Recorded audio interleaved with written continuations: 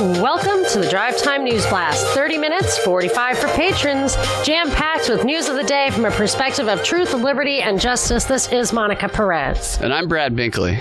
Our top story from D.C. to Davos. Green is the color of the day. So the news has been splashed from one end of the country to the other about sweeping executive orders that Biden is putting down to save the climate, to save the world. A couple things I have to say about that. The only thing I saw him actually do, the only specific climate initiative that he signed was to stop oil and gas leases from being issued on public lands. Now, to me, unless you change the demand profile, that isn't going to change how much of the fossil fuels are used because they're commodity substitutes. That's just an industry play. It's just how much you pay for it. It's whether it's within our borders or without. So I'm not totally convinced that that is what you see is what you get. I also think that to the extent that they really do want to get carbon neutral by 2050, as they say, or as Gina Raimondo, the very suspicious governor of Rhode Island, who's going to be the new commerce secretary. She's, I think, a CFR member, Aspen Institute, Rhodes Scholar, all that stuff. She wants to usher in infrastructure, roads, bridges, create jobs, all with the idea of a green new world. But to pay for all of this, she's open to middle class tax hikes.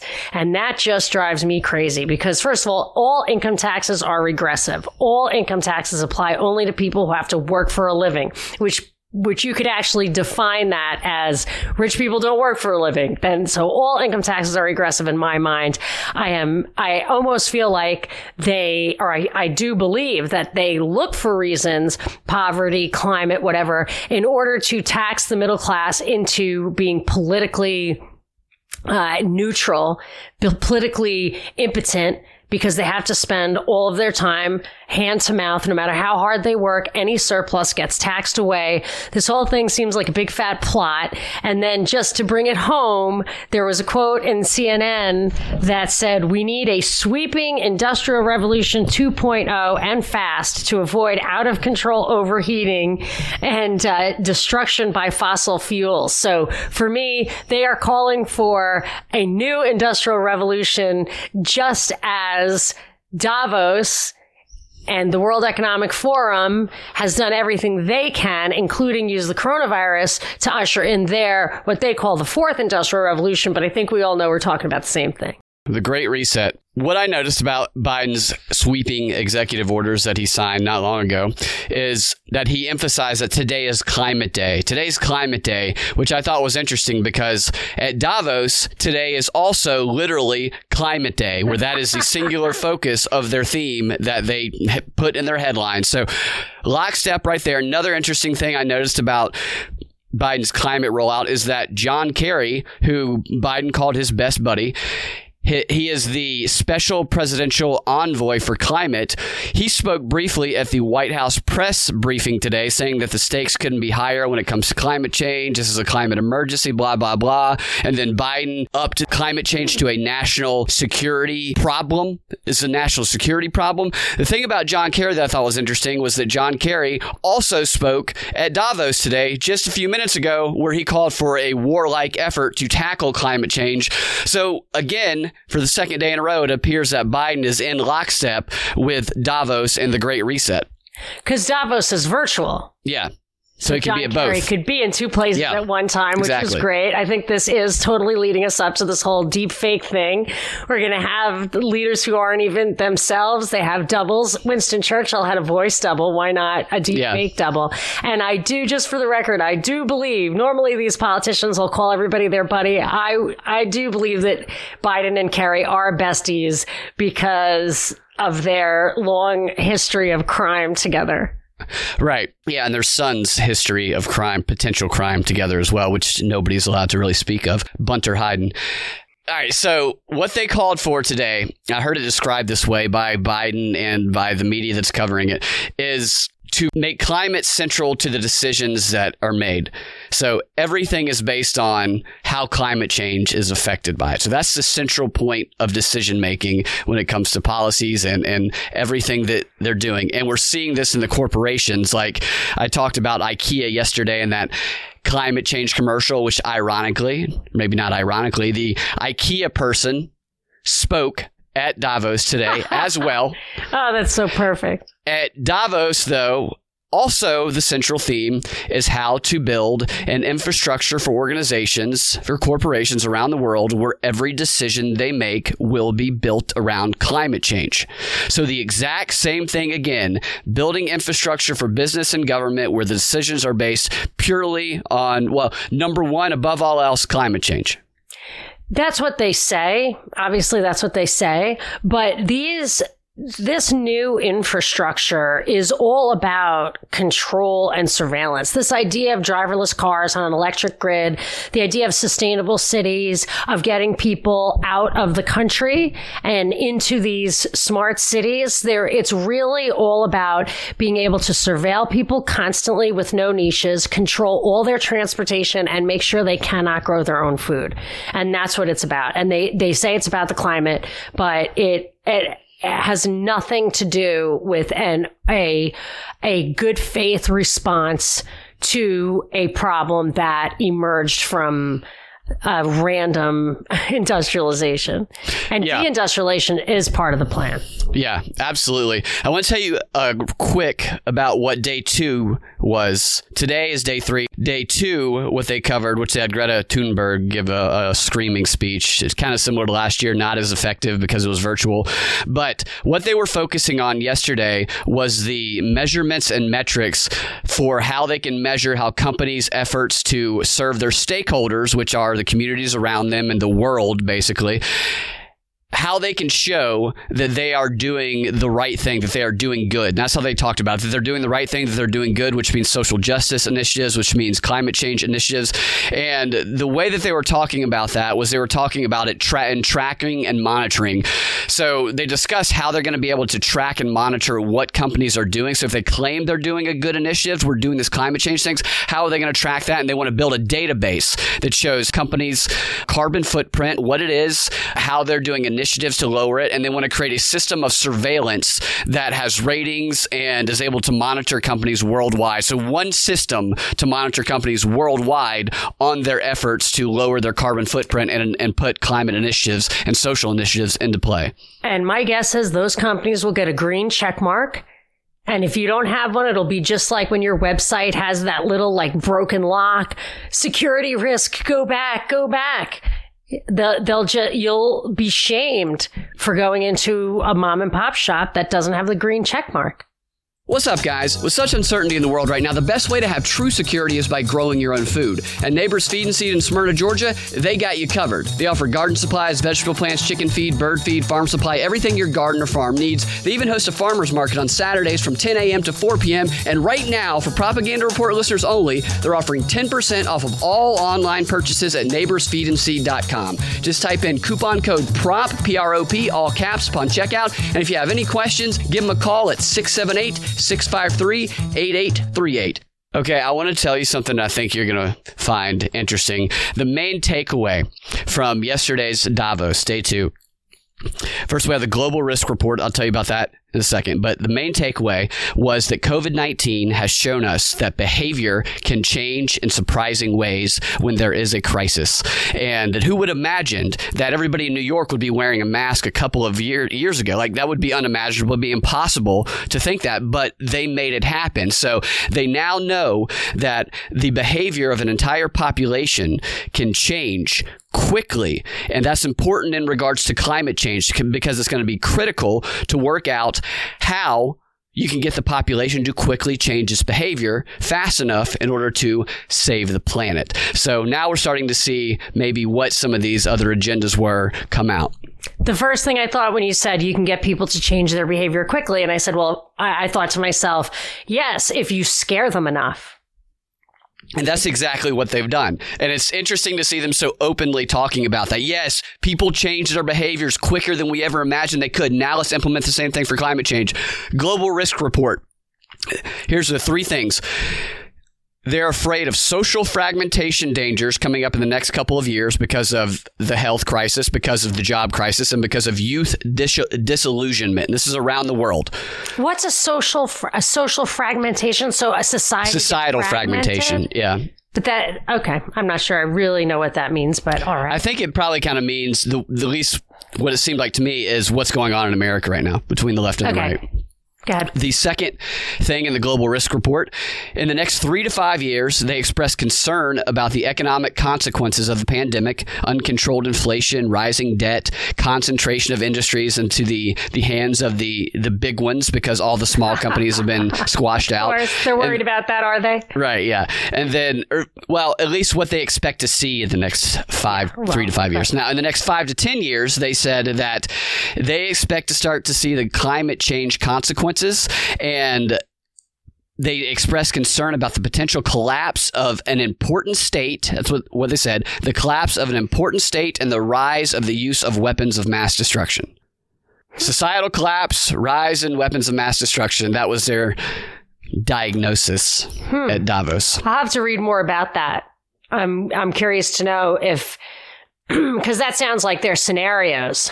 Yeah, it does. I wonder if they have like kind of sub scenarios under there to see what we can, alternatives of what they expect. Certainly they are plotting. But. Yeah, it's interesting. The timeline of it's interesting because we often think these consequences are going to be kind of in the immediate, and they think big picture. Oh, yeah, that's for sure. And they plan on it, they plan for it, and they plan it. So speaking of fragmentation or a collapse of a state, certainly we're in the decline. I think that is definitely on the boards. I've been noticing like this Marjorie Taylor Greene, she is definitely in the crosshairs. She's the congresswoman from Georgia who's supposedly the Q follower, said some stupid things on Facebook that just stupid. I don't mean like ill-advised. I mean just stupid stuff about, killing people, whatever. And did she say it or did she just like other people's posts? I did not. Usually I do click through and see what it says, but I thought it said that she said something that a bullet to the head would be faster. She liked somebody's post that said that. Oh, okay. Well, that just my reading of it, or it was written wrong, one or the other. See the impression it gave me. So, but whatever it is, she's the person who they're using as a model.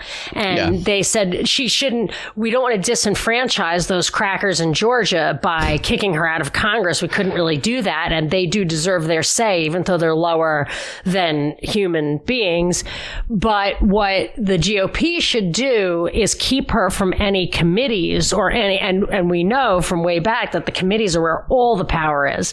So you can have them there as this representative of your constituency, but she's not going to have any power whatsoever. And this is just modeling the cancel culture without having to interfere with the laws that govern the democracy. So that's one thing. And then it also gives a face to the enemy. So you got to have at least one or two kind of hanging around on the social media like Lynn Wood was. Yeah. And they're kind of shifting them right now, but she is right now the face of the enemy. Yeah, absolutely. And keep her around so that it seems like it's a continuing problem, that it's not gone with Trump, that now you have this like renegade subculture. So that brings me to another article I saw, which I know you saw too, about Enrique Tarrio, who's the leader of the Proud Boys since 2018. 2018 is when Gavin McInnes kind of stepped away from Proud Boys, which he started. Gavin McInnes, I read you a quote a week or two ago, as well as a year or two ago, where he said that he was going to punk the media by being super extreme. And he said he would be super extreme on the left, but it looks like he was super extreme on the right. But his whole thing was, I'm a prankster and I'm going to make your head spin. He literally said, I'm going to make their head spin with the crazy stuff I'm going to say. So this is the guy who established the Proud Boys, which I get some flack for always saying, hey, this is a setup. Enrique Tarrio was apparently, when he was arrested in 2012 as a fraudster, he started massive. They said he did a lot. He was a prolific cooperator with local and federal law enforcement to set up stings on a lot of different other criminal organizations, including offering one criminal organization $11,000 to smuggle his fictitious family in from another country. So this was all in he was in some court proceeding, and it was all well documented that he was just a cooperator, an infiltrator, an operative for years now. He's only 36 years old. This started at least in 2014. And he, denies it. He just says he can't remember it at all. He can't remember it? He can't remember it. That's what he says. And then this is just so typical of I can't say the R word because of my own family. I have a son with Down syndrome, but I've never been more tempted, how the media just refuses to see what is completely obvious before their eyes. Here is a quote, and I believe it. I absolutely believe that this, I absolutely believe that this woman actually thinks this, but the original prosecutor said, I knew he was a fraudster, but had no reason to know he was also a domestic terrorist. And I would just like to say, he's not a domestic terrorist. He's a fraudster. That's why he's playing this role on behalf of the pathocracy that clearly uses government money and initiative to enhance dysfunctional subcultures. That's what they do.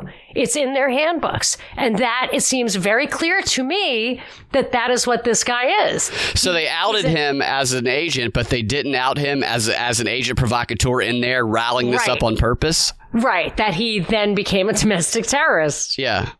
That's very interesting because unbelievable. There's some kind of journalism there, and some kind of prosecutor can't figure out that this guy.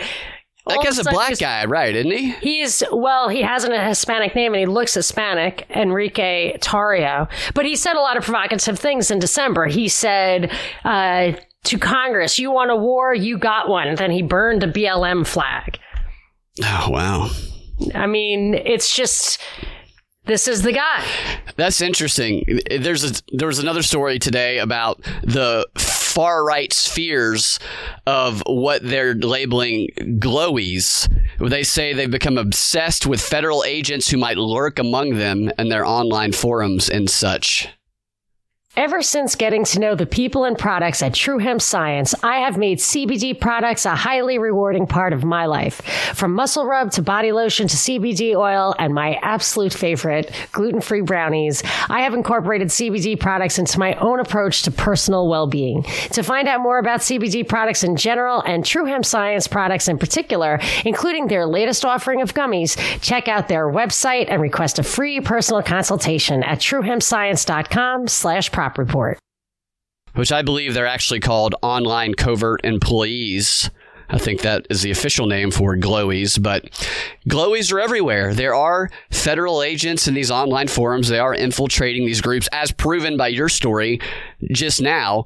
So they're justified in worrying about that. I think they start the groups. Right. I think they are the groups. I think it's hard to find the groups. And I think it's really outrageous that these pathocracies, that our government, which we pay in order to keep order, is actually working actively to create disorder. It's sick. It's treason. They're working for the World Economic Forum guys. They laid out their plan, and this is how it's being implemented.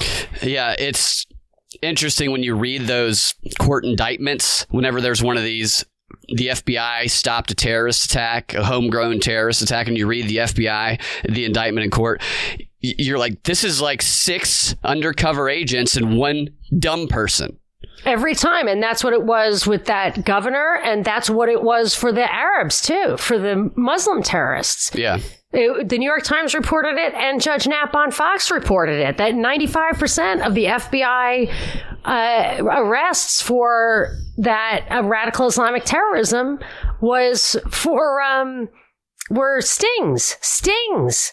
And they make a sting is not an operation where you have an informant. They call them informant. They're not informants. They're operatives. They create the circumstances for the crime. And sometimes the crime actually happens. Like World Trade Center 93 was an FBI sting and 6 people died. I read one court indictment where you discover that the agent not only suggested the idea of an explosive, but got the explosive from Langley and delivered it himself to the person. Once the person got it, they then turned around and arrested them. That is unbelievable. The story of, was it Ricardo Hester, a guy, Hester, where they literally gave him $20 to go into the Home Depot to buy like a roll of duct tape, and then they put him in jail for 19 years. And this was a guy who was like staying at home with his kid because he couldn't find a job and his girlfriend was working and he was just so desperate for money. And I mean, it's an unreal story. And this is the thing. These, I even to call them stings is too generous because they're false flags more than anything else. They're entrapment. They're borderline entrapment. The entrapment is how it affects the person who they're entrapping, but it's not a sting like they're looking for something that's happening and they're using nefarious means in order to root it out. They're creating the impression that these crimes are happening and that they're there to fight them, but it's not it. They're creating the crimes in order to create tension in the country. And then they get the glory. It's like a jobs program, and worse. Yeah. And it gets written down as the FBI thwarted a terrorist attack. Yeah. The Department of Homeland Security issued a national terrorism bulletin today warning of potential for lingering violence from people motivated by the anti-government sentiment after Biden's election, suggesting that the Capitol 6, quote, riots may embolden extremists and set the stage for additional attacks. They didn't cite a specific threat. They just said that there's a heightened threat environment across the country. And on top of that, Trump's YouTube channel is going to remain suspended due to the threat of ongoing violence. Oh, yeah. And the UN chief urged for a global alliance to counter the rise of neo-Nazis worldwide. Neo-Nazis and white supremacists worldwide.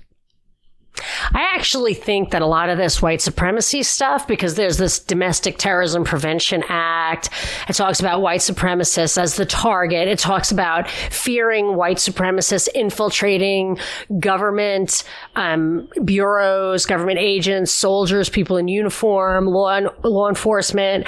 And that makes me think that it's really about gun grabs, about red flag laws, about taking away Second Amendment rights from the people who would exercise them, the people who know how to use them. They're going to call it white supremacists, even though a lot of people in uniform are people of color. Yeah. They will get, so it's like Enrique Tarrio, he's the Proud Boy guy. That's supposed to be a white supremacist thing. He's not white, but that doesn't mean that he's not going to get swept up. And that's actually what Tulsi Gabbard was saying. One of the things she was saying about that domestic terrorism thing, that they are trying to sweep up everybody, including libertarians, but it will not stop. It really isn't. It isn't targeting white supremacists. It's targeting their opposition, their enemies, whoever they want. It's crazy because nobody wants to be around a racist, and people who are racist don't typically hide it. They're typically pretty open about it. It's not somebody that you call a racist and they like go, no, I'm not. They usually own it. The real racists do. But now we're in this circumstance where you get to just call somebody a bigot or a racist or a white supremacist and it sticks, regardless of what the actual truth of it is. Yeah, it's been happening like that for a long time. I want to switch gears a little bit. There were a couple of stories. Well, one thing actually that is kind of on that theme. So Dianne Feinstein, I guess we can call her a racist white supremacist. Did you hear that an elementary school named for her is going to change its name? No, why? Because of allegations. So this isn't even proven, but allegations that she replaced a damaged Confederate flag outside of City Hall when she was mayor of San Francisco in 1986. Just think about how obscure that is. There are allegations that she had Harvey Milk killed. So that if allegations are enough, then that allegation should have done it. And that's an LGBT thing. I know, totally. But anyway, so I just thought that was funny. But one thing that is very, very not funny is this, that Las Vegas is trying very hard to get the kids back in school, even though cases are surging of COVID supposedly because of a spike in suicides.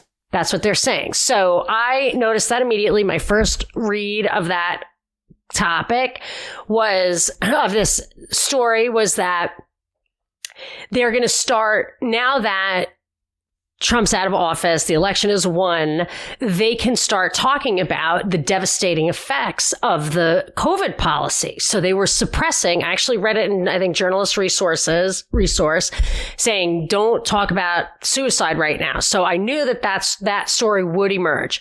But then as I read the story further, I noticed that it said last year between March and December, there were 18 suicides in the district compared to 9, reportedly compared to 9 the year before, or double the year before. So they're not even standing behind the stats. But what they said, but the upshot of the article was that they were beginning to rely heavily on Go Guardian technology. We talked about this before, that scans students' writing and search activity on school-issued iPads and then notifies officials of any ongoing mental health episodes, suicidal thoughts. During a stretch from June to October, the program generated more than 3,000 alerts to the Clark County administrator. So it took me a couple of reads to realize that they were obviously using it during the time that suicides doubled. Are they suggesting that this is a response to the doubling of suicide, or that it would have quadrupled instead, or I don't know what? But they issued 3,000 alerts during that time. They said 68 schools have participated in face-to-face counseling programs, which resulted in 30 interventions. So face-to-face, 30 interventions, that sounds okay. 3,000 alerts for a total of 300,000 students seems like a lot. And I don't know how you want to assess that, but the vast, vast, vast majority of those are not going to be valid.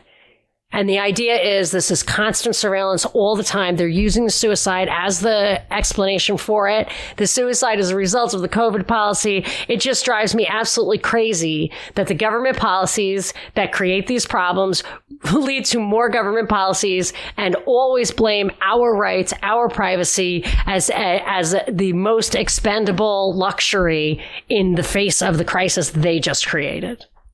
Yeah, they're pretty eager to blame the rights as being what stands in the way and find ways to get around them. So COVID vaccines, you can now in New York and in 2 other states, in Indiana and Massachusetts as well, you can get your COVID-19 vaccine at your local CVS pharmacy.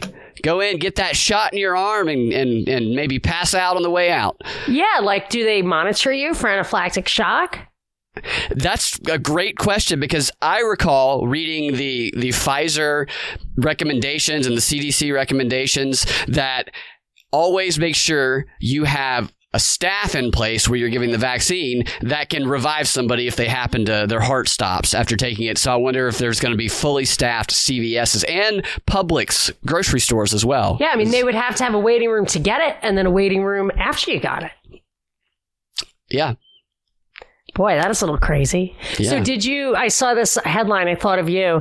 Black and Latino Americans are receiving the COVID-19 vaccine at significantly lower rates than white people. A disparity that health advocates blame on, what do you think they blame it on? Racism.